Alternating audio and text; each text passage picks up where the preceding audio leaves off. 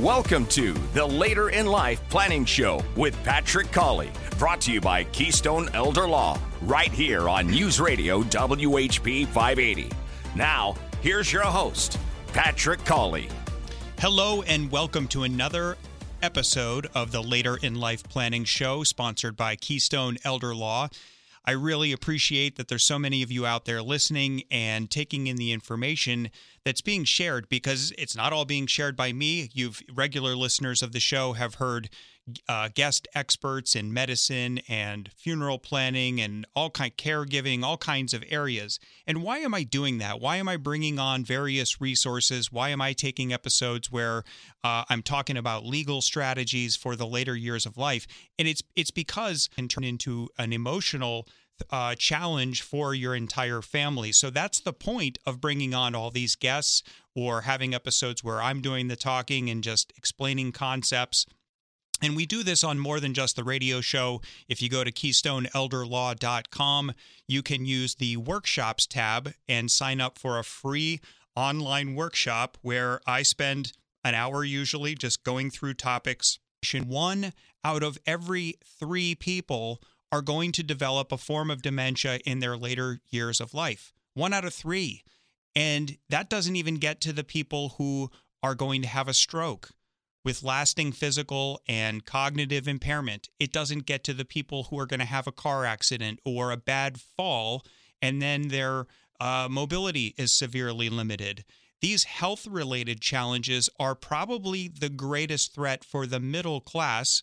And you'll notice I keep saying the middle class. That's my mission. I grew up in the middle class. I work with people who are in the middle class, because the care that comes with that level of that having a health event like that is extremely expensive.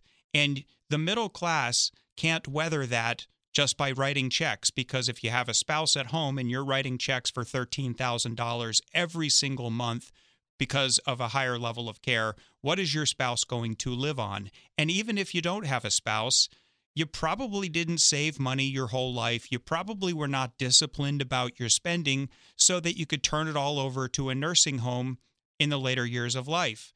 And people are thinking, well, that's where this is headed. Yes, this is what I see all the time at Keystone Elder Law. And, you just don't know if you're young and healthy now, relatively young and healthy. You don't know in the later years of life, are you going to have some sort of condition that requires acute care, where you just go to the hospital, you go in for a procedure, and Medicare picks up the tab. No questions asked. It's because you got to a certain age. Medicare becomes your health insurance. That's how you go to the doctor. That's probably how you pay for prescription meds. Then there's no threat to you, because that's your health insurance. But if you have the nerve to develop dementia, if you have the nerve to have a stroke with lasting physical or cognitive limitations, Medicare is not going to cover your long-term nursing care. It's just not set up to do that. And this is, what some people out there call a broken government rule book. This is, it's picking favorites. This is saying if you get one condition, we'll cover it, no threat to you whatsoever. But if you get another set of conditions, which 70% of the population do, now it's like you own a house, your house burns down, insurance. You're going to lose a ton of money unless you find a way to protect yourself. I've said it before and I'll say it again. I think that the middle class needs asset protection built into their estate planning more than anybody else. Those people out there who are less fortunate than the rest of us, they don't have 2 nickels to rub together. Well, if they get really sick in the way that I've been describing, Medicaid will pick up the tab right off the bat. They're immediately eligible.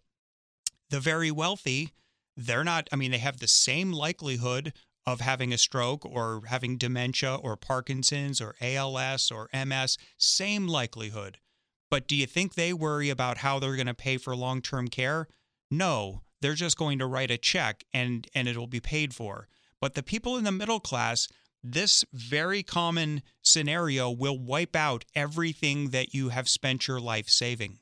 And that's just because of this difference between Medicare, which will just pick up the tab for acute care, and Medicaid, where they make you jump through a lot of hoops and essentially go broke before the government will pick up any tabs. So this is a major threat that people have. And there are some tax issues, and I've talked about that, and maybe we'll touch on it again today.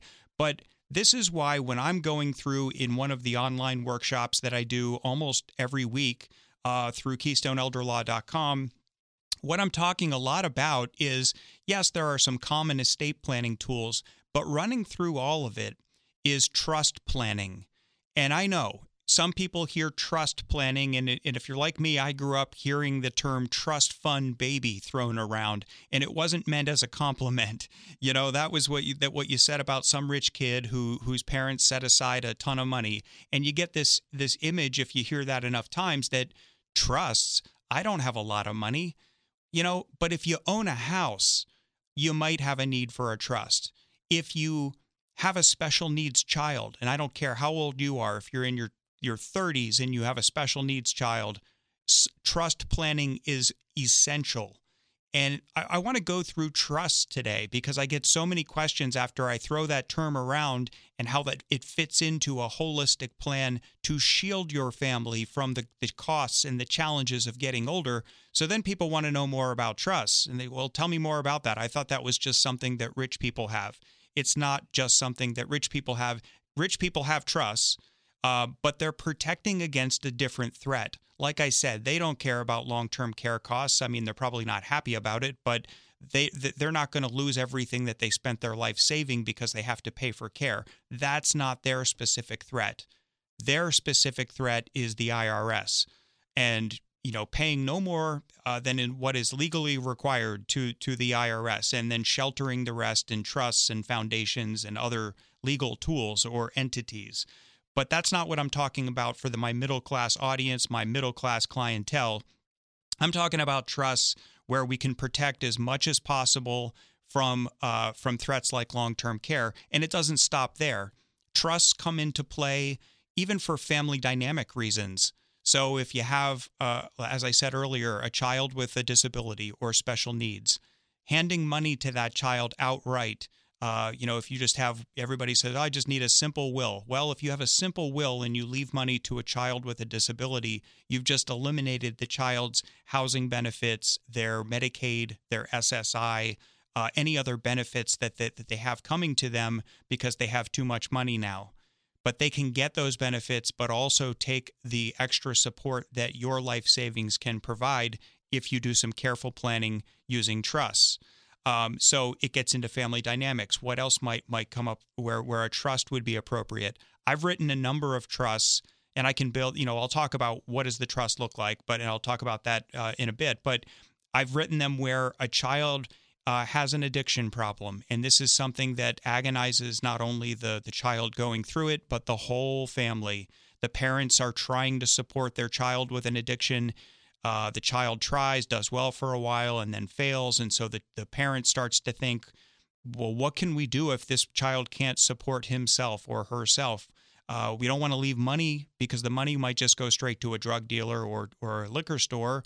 So, it would be a fatal mistake to leave money. That's another situation where protecting money is protecting people, and trusts are pretty important for that. You would leave money maybe instead of money, here's money so you can pay your rent. You have a trustee pay the rent directly in that case. But there's, addiction trusts, you can set out all kinds of conditions. Even if you're gone, you've set the conditions for how your money is distributed in a way that is not going to be ultimately harmful, doing more harm than good for the person you love. So trusts are a very powerful tool because it can protect against healthcare threats and all the costs that come with it. It can protect against family dynamic issues. If you think that one of your children is going to have just plain old money management problems, creditors coming after them to get paid, maybe you want to leave something to them in trust so that somebody else can pay for things the child needs without giving them money outright that will be gobbled up by the creditors. So these are family dynamic reasons that why you might want trust planning inside your estate plan. And this is very much a middle-class phenomenon. It's not just for rich people. So I'm going to go into more of the details of trusts in a moment. We're going to go to a break and come back and talk about mechanically, how does this work? How do you set it up? What does it look like? So we'll be back in a minute. You're listening to the Later in Life Planning Show, sponsored by Keystone Elder Law on News Radio WHP 580.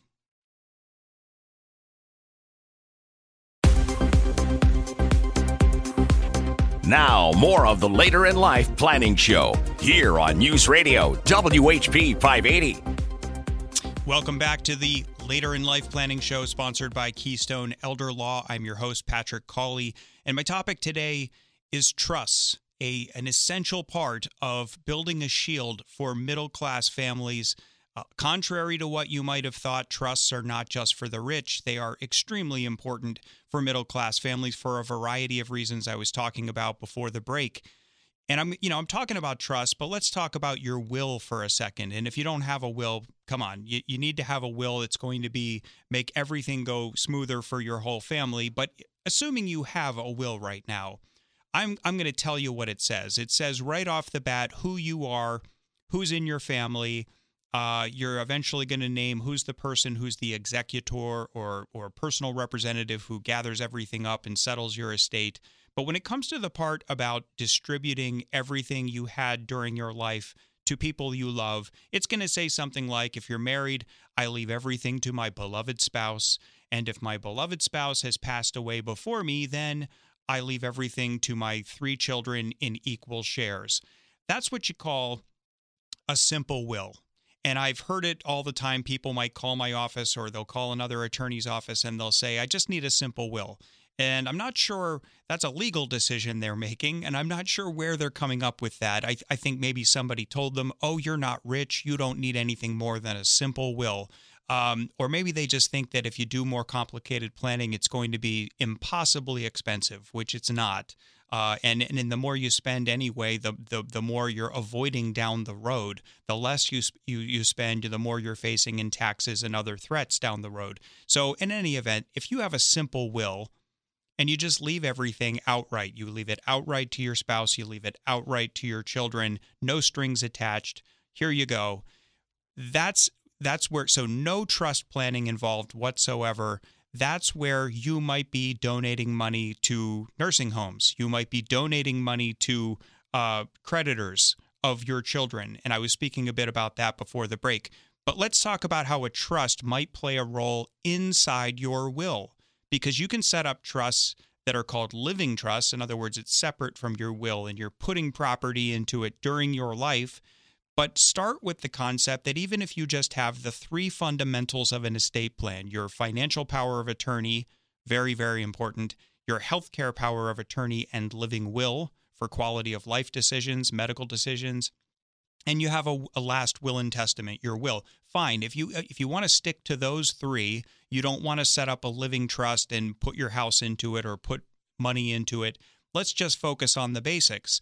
Even inside your will, there's room for trust planning, and it doesn't have to be anything elaborate. But what if you're leaving money to a grandchild? I'll just use that example. And the grandchild is currently 8 years old. Well, you can't leave money to a child outright in any state as far as I'm aware, but certainly not in Pennsylvania. There's a restricted kind of bank account that it would have to go into if you die and that child is still under 18.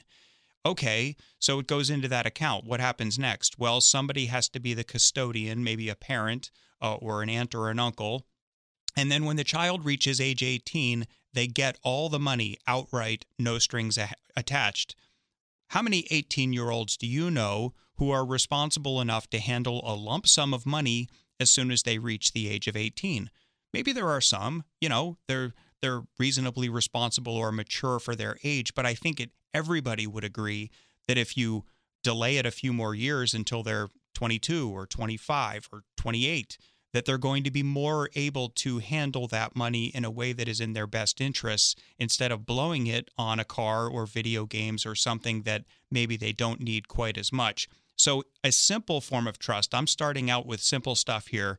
You build a trust into your will that's just a few paragraphs that says, okay, if I leave money directly to a grandchild, or if I leave it to my child and my child dies before me, so then it's going to my grandchild that way. You always want to have some sort of trust built inside your will that just says, look, somebody else hold on to this money. Don't bind yourself to this restrictive account where a judge might be involved, or, you have all these conditions, and certainly don't give the money outright to the child at age 18. Instead, use whatever money I've left for that child to pay for their clothing, their housing.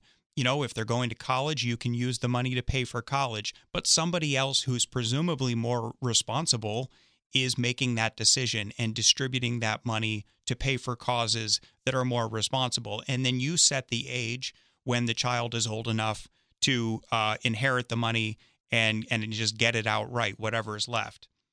So that's one example of a trust. And, that's a pretty simple example. What if inside your will, you don't want to leave money outright to your spouse? Why would that be the case? Well, what happens if you pass away and your spouse is in a nursing home and we got the person onto Medicaid? So Medicaid says you're not allowed to have a lot of money if they're going to pay thousands of dollars every single month, 100,000 or more a year for the care. Well, to stay on Medicaid and get that benefit, your surviving spouse cannot ever have any more money. You have to keep money out of their name. But and probably as part of getting the spouse onto Medicaid, we've used the power of attorney to move money all into your name. So if you pass away as the healthier spouse and your surviving spouse is on Medicaid, you definitely want a trust inside your will that just says, hold on, I want to support my surviving spouse. I want to enhance my spouse's quality of life. But I can't give the money to them outright because that will eliminate benefits and all the money would just go to the nursing home. So you build in a common sense asset protection trust that just simply says, hold this money, and one of the children or a sibling, anybody else, can hold the purse strings of that money held in the trust inside your will and use it to enhance the quality of life for your surviving spouse. So buy them clothing, buy them books, buy them a bigger TV if they want it. You can buy them anything, but you don't give the money outright to the surviving spouse because then Medicaid says, hey, you have too much money all of a sudden. We're going to stop paying for your care. Come back to us when you're broke again. And, so meanwhile, all this money, just because somebody else is holding the purse strings, that's good enough for the government and Medicaid to say, okay, surviving spouse is still broke, even though there's this pot of money that you left that is there to enhance their quality of life. So if you do that way, when the second spouse passes away, there's still money left to go to your children or your grandchildren. But without that built-in trust, if you leave money to somebody on Medicaid, Medicaid goes away, all the money will be spent on long-term care, and now there's nothing left for your children, nothing left for your grandchildren. So married couples, really, I mean, if you have a simple will where it's just I leave everything to my spouse, and if my spouse has already died, then to my children, if that's all it says, you're missing a major opportunity for asset protection that's really, not your will might be a little bit longer, a little bit more language, but the value can't be emphasized enough. It's just you're saving all that money while enhancing someone's quality of life. You're not having all that money go to the nursing home. So there's another example of a trust that would be built inside your will. What if you're single and you're thinking, well, I don't have to protect a surviving spouse, leaving money to them. So what are some other reasons you would build a trust inside your will? Well, I went through some of them before the last break. I was talking about, well, if you have a special needs child, you might build your special needs trust inside your will. What does that mean? It just means I want to leave all this money for young Sally who has Down syndrome, and she can't handle money herself. In fact, she's eligible for SSI and Medicaid for her medical care, and I want to keep it that way. So if I leave money to her outright, that's going to eliminate her benefits, and who knows what's going to happen with the money. So you leave it to the trustee of a special needs trust for Sally built inside your will. You can do it with the living trust route that I'll talk about in a moment, but building it inside your will might work. And so somebody else holds on to that money, makes responsible decisions. You would, of course, have provisions in there that you're encouraging under any circumstances that Sally be allowed to develop her talents, her interests, her hobbies, spend on those things for sure, because we want Sally to live the richest, best life she possibly can. But you're giving those as directions inside your will to the trustee, because you know Sally better than anybody. You're going to have all kinds of careful directions customized for Sally's circumstances to make sure that she lives the best life, but you're not leaving the money outright. You certainly don't want a simple will in that scenario. So special needs trusts are definitely, I mean, they can, as I said, they can be built as outside the will, a living trust. You can fund it during your life that way. The best reason to do it as a living trust instead of inside your will is because maybe there's multiple people who are going to contribute to it. So if you're, if you're not with Sally's other parent anymore, well, you'd want it outside your will so that if the other parent passes away first, that money goes into a standalone living trust. That's one. I mean, so special needs planning can be done in various ways, but I'm trying to give examples of why even a single person might want to have a trust built inside their will. And there's the example of the underage child, and there's the example of the child with special needs, and there's some other examples that come up for trust built inside the will. But I'm going to come back and talk about more of the ways that trusts can be used for middle-class families. We'll be back in a moment on the Later in Life Planning Show, sponsored by Keystone Elder Law. You are listening to News Radio WHP 580.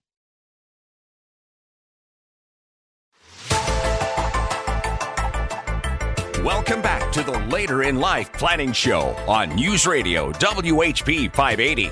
Here's Patrick Colley. We're back on the Later in Life Planning Show, sponsored by Keystone Elder Law. I am your host, Patrick Colley.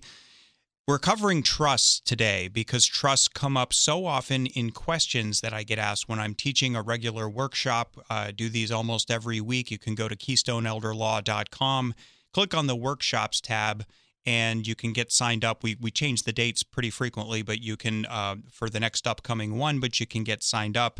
It's all from the comfort of your own home. It's all online. So, but I'm going through all of the, middle-class asset protection, middle-class estate planning, and trusts keep coming up, and people want to know more about trusts, and there's a lot of commonly asked questions. So that's what I'm going through today. I've talked about why you might need a trust, even if you're in the middle class. It's not just for rich people. I've talked about trusts can be built and probably should be built inside your will.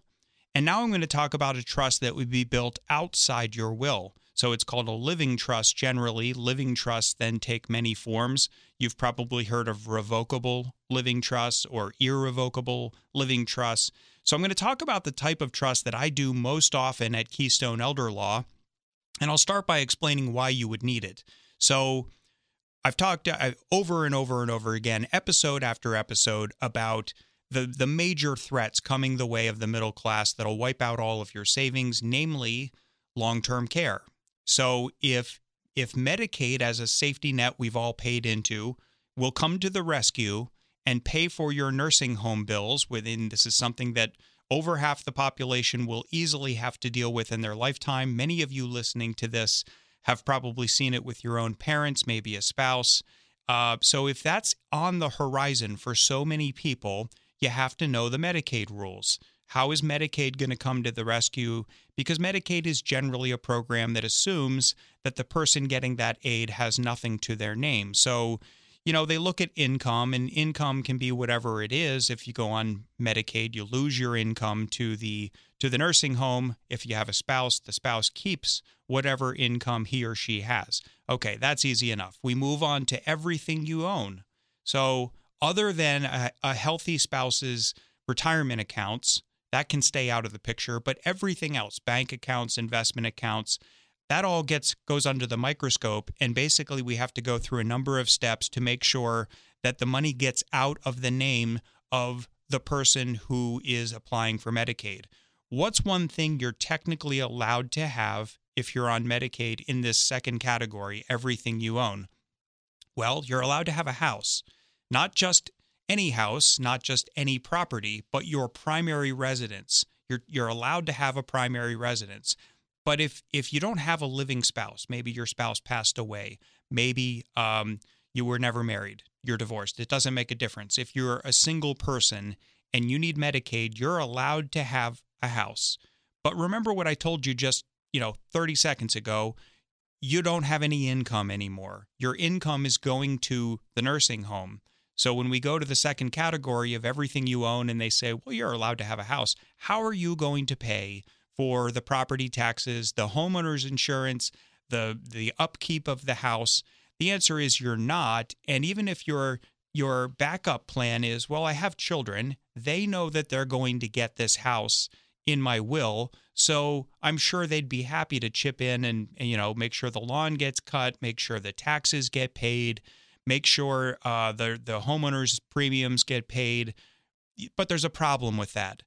The Medicaid rules are really harsh. So if you die owning that house after the government has paid hundreds of thousands of dollars for your care, the government comes after whatever's in your estate. So if you die owning it, it's in your estate.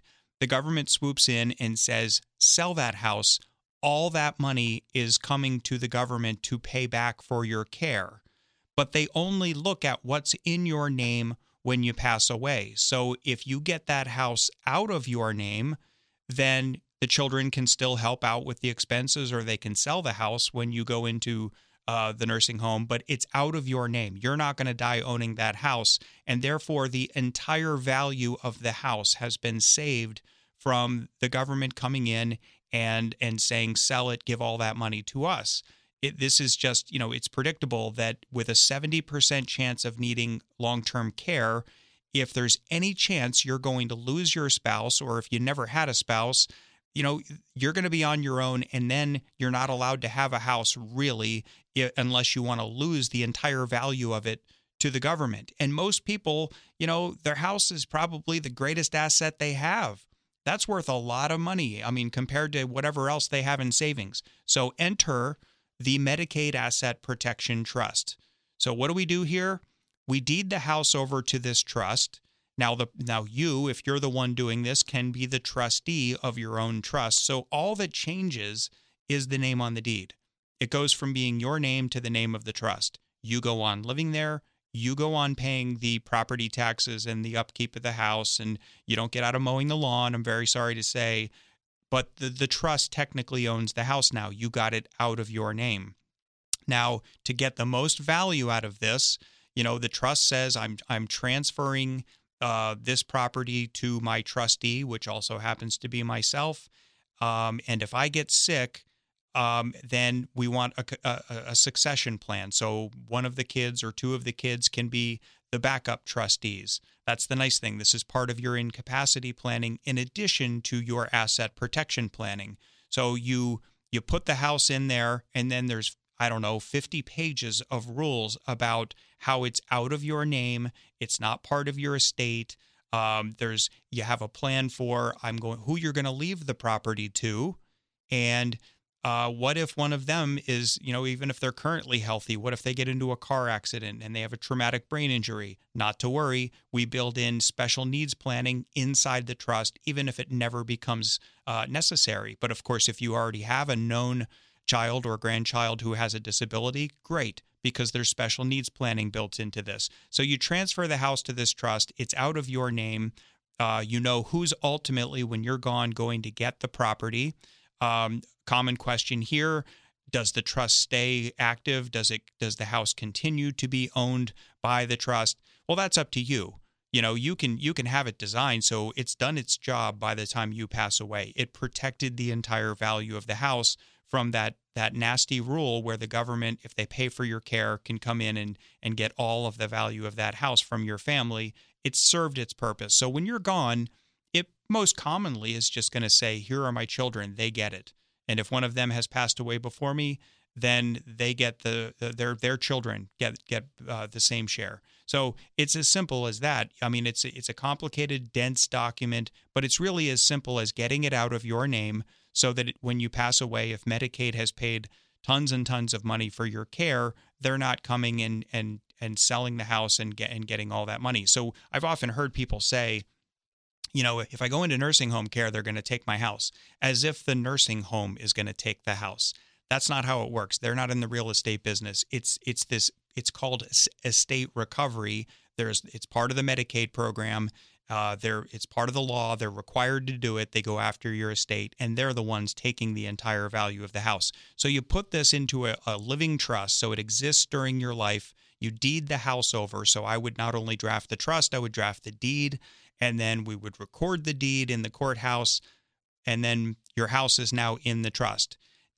I started to say this a second ago and wanted to fill out some of the details there. To get the most value out of this, you have to go 5 years. Why 5 years? Because when you apply for Medicaid, they look back 5 years. They're looking through 60 months of financial statements, any statement from a bank where you've had money. They're looking at your tax records. They want to see all the money coming in, the money going out. They want to know, did you transfer anything out of your name? Because we penalize gifts that the Medicaid program does. So they're going to say, we want to know, did you transfer anything out of your name in the last 5 years? And if the answer is I gave my house to a trust, that's treated as if you just handed it over directly to your children. And that is going to be a significant gift. And what happens with gifts, they impose a penalty period where you have to privately pay for your care for as long as the penalty period is active, and the length of the period is tied to how big the gift was. So a $300,000 house, that might be a 2-year penalty where you have to pay privately for 2 years just because you tried to protect the house. So what's the takeaway here? We want to do the trust while you're still relatively young and healthy, because, it's tragic when somebody comes to me and they're 91 and they want to do asset protection, and I'm telling them, you really get the value out of this when you can make it 5 years without having to go on Medicaid to pay for a higher level of care. And at 91, what are the chances of doing that? And even mid-80s, what are the chances of doing that? So I encourage people hearing this that if you ever want to protect a significant asset like your house, you want to start early, because you want to get that clock running. And once you hit 5 years, you're completely in the clear, because the entire value of the property is off the table for the Medicaid rules, which is how, on a long enough timeline, the vast majority of people are paying for long-term care. More on this asset protection trust, probably the most common trust I draft, in a moment. We're going to go to a break. You are listening to the Later in Life Planning Show, sponsored by Keystone Elder Law on News Radio WHP 580. It's the Later in Life Planning Show here on News Radio WHP 580. Now your host, Patrick Colley. I'm Patrick Colley. This is the Later in Life Planning Show, sponsored by Keystone Elder Law. Today, the topic is trusts, a very common component of middle-class asset protection and estate planning. And before the break, I was talking about one of the more common types of living trusts that I do at Keystone Elder Law, and it's a Medicaid asset protection trust, just reflecting how common it is to need long-term care and what an expensive and predictable threat that is for middle-class families.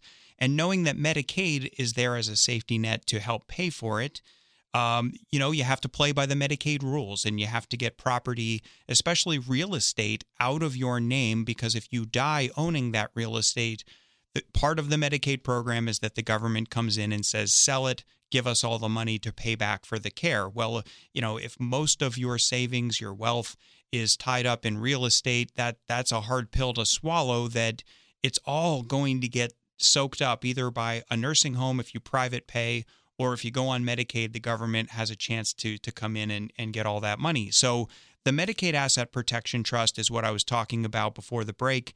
And here are some common questions that come up. People say, okay, I get it. I'm putting my primary residence, and definitely if you own land, if you own a vacation property, if you have a hunting cabin, whatever it might be, if it's real estate that is not where your primary residence is, you can't even get eligible for Medicaid unless you sell that and then do something about the money. So if preserving other real estate is important to you, having the real estate itself, you got to get that out of your name. And using an asset protection trust is how you do it. So here's the common questions that come up. I hear people say, well, okay, I'm not sure if I'm going to live in this home forever and ever. What if I want to move? Okay, well, if you're the trustee of your trust and the house is in the trust, you can sell trust property as the trustee. So you can sell the house, and now instead of a house being in the trust, you have money in the trust, and you can use that money to buy the next house where you might want to, who knows, move from a house that has stairs to one floor living. That's probably a good idea. Maybe a house in a community where you don't have to maintain the grass and the landscaping and so forth. Good idea. So you can sell the first house and then use the proceeds of the sale to buy the second house, all as trustee. And the second house will be in the trust, and it will get all the same protections. So that's the answer to one question that comes up. Another one, though, is, well, what if I have to go into assisted living or personal care? So, most people will sell their house and move into a nice community where their food is prepared for them. There's people making sure they're not falling. You're remembering to take your medication and all of that. You're getting some assistance throughout your daily life.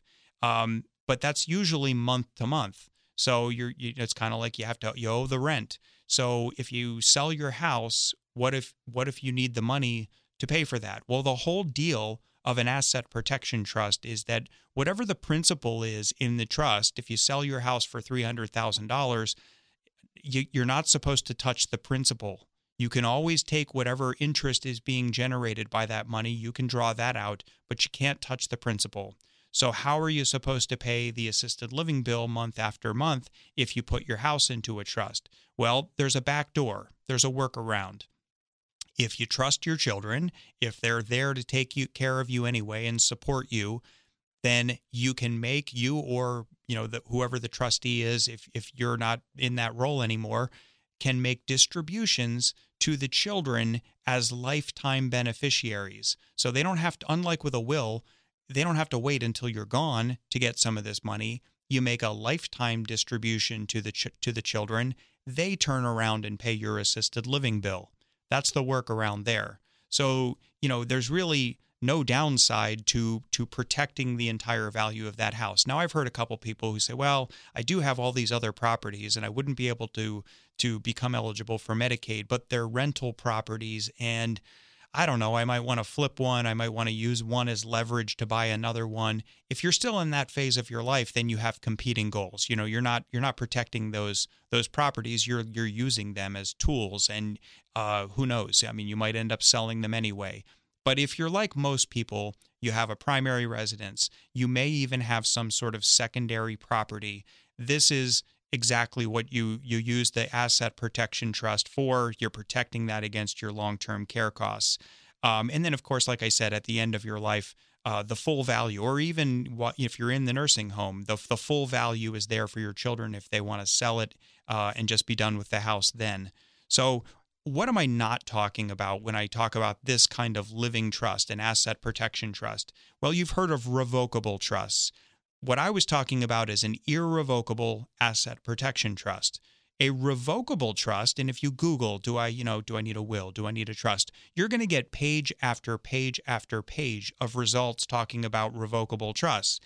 Pay attention to the states where those articles are coming from. Because if you're in Florida, if you're in California, lots of people have revocable trusts simply not to protect against long-term care costs, maybe to protect against taxes. That's, those are used for very wealthy people for lots of reasons. But really, all they're trying to avoid is the cost of settling the estate. Because going through the probate process with your will in those states is impossible. It takes forever. It's impossibly expensive. And they just want to avoid that because that's more money staying in their family. So they put it in a revocable trust. The thing is, you continue to have full access to anything that's in a revocable trust. You can revoke the trust. You can reach in and whatever money you put in it, you can pull it back out and put it in your own name. There's no asset protection there for you during your life. There might be asset protection built in for the next generation, maybe special needs planning or something like that. But there's no asset protection for you in a revocable trust because you can just pull the money out anytime. If you have access to what's in the trust, then so do your creditors, including long-term care. So the whole idea of a Medicaid asset protection trust is that you're not supposed to be able to revoke it. You're not supposed to be able to change it. And that's what sets it apart from a revocable trust. So another question I get about the asset protection trust is, wow, that sure seems set in stone. I can't revoke it. I can't undo it. Well, there are ways to undo it. The three parties to an asset or any trust really are, the grantor. You're the grantor. You're creating the trust, and then the trustee who's holding on to the trust property. That might be you too. And then ultimately, who are the beneficiaries? Who's getting it when all is said and done? You're gone. Who's getting the money, the property, whatever? Those are the beneficiaries. So grantor, trustee, beneficiaries. But there's a third party, or a fourth party that you can write into your trust called a trust protector. It has to be somebody outside your family. It can be the person like me drafting your trust. It just has to be somebody independent. And that person has the authority to change your trust, to revoke the trust, do all kinds of things. And there's other things you can do. What if you say in your trust that can't be amended, even without a trust protector? What can you do? Well, if you decide I don't want child A and child B to get money anymore, I want only child D and child F to get money, well, you just amend your will and you reserve something in your trust that says I can change my will and point at the trust saying I changed my mind about who the beneficiaries are. You can always change your will anytime. There's nothing irrevocable about that until you're gone. So you carve out the ability. It's called a power of appointment, and you exercise the power of appointment in your will. Now you've just pointed at the trust without changing the trust itself. You've changed who's ultimately going to benefit from the trust. So it's not as set in stone as it, there's always some flexibility. It just depends on how it's drafted. And there's options so that you can protect what you have for your loved ones, and you're not set in stone. And if you it still requires a comfort level, of course. And there's lots and lots of details. I could probably do 3 or 4 more shows just on asset protection trusts. But I wanted you to know the difference between trusts built inside your will. Very important. You should have that, because you're not going to put everything into an asset protection trust if you can't access it. How are you going to pay for groceries? So you're always going to have some money outside of the trust. Well, that's what your will is for. And then you can build trusts inside your will, because now you're limiting access and control to the people benefiting from your estate. And why would you do that? Same thing. You don't want them to lose benefits. You don't want them to have addiction, money management problems, so on and so forth. If all of this seems like a lot, you want to know more, it seems like it might make sense for you, please go to KeystoneElderLaw.com, click on the Workshops tab, get signed up for one of my almost weekly workshops. How will you pay for long-term care? That's one of them. The other one is middle-class estate planning and asset protection. I'll fill in all the details. I'll answer your questions about this. I hope this has been helpful to understand what trusts are all about, how they very much are important for the middle class, give you something to think about, and make it part of your estate plan. Thank you for joining me for this episode of the Later in Life Planning Show, sponsored by Keystone Elder Law. Hope you join me next week here on News Radio WHP 580.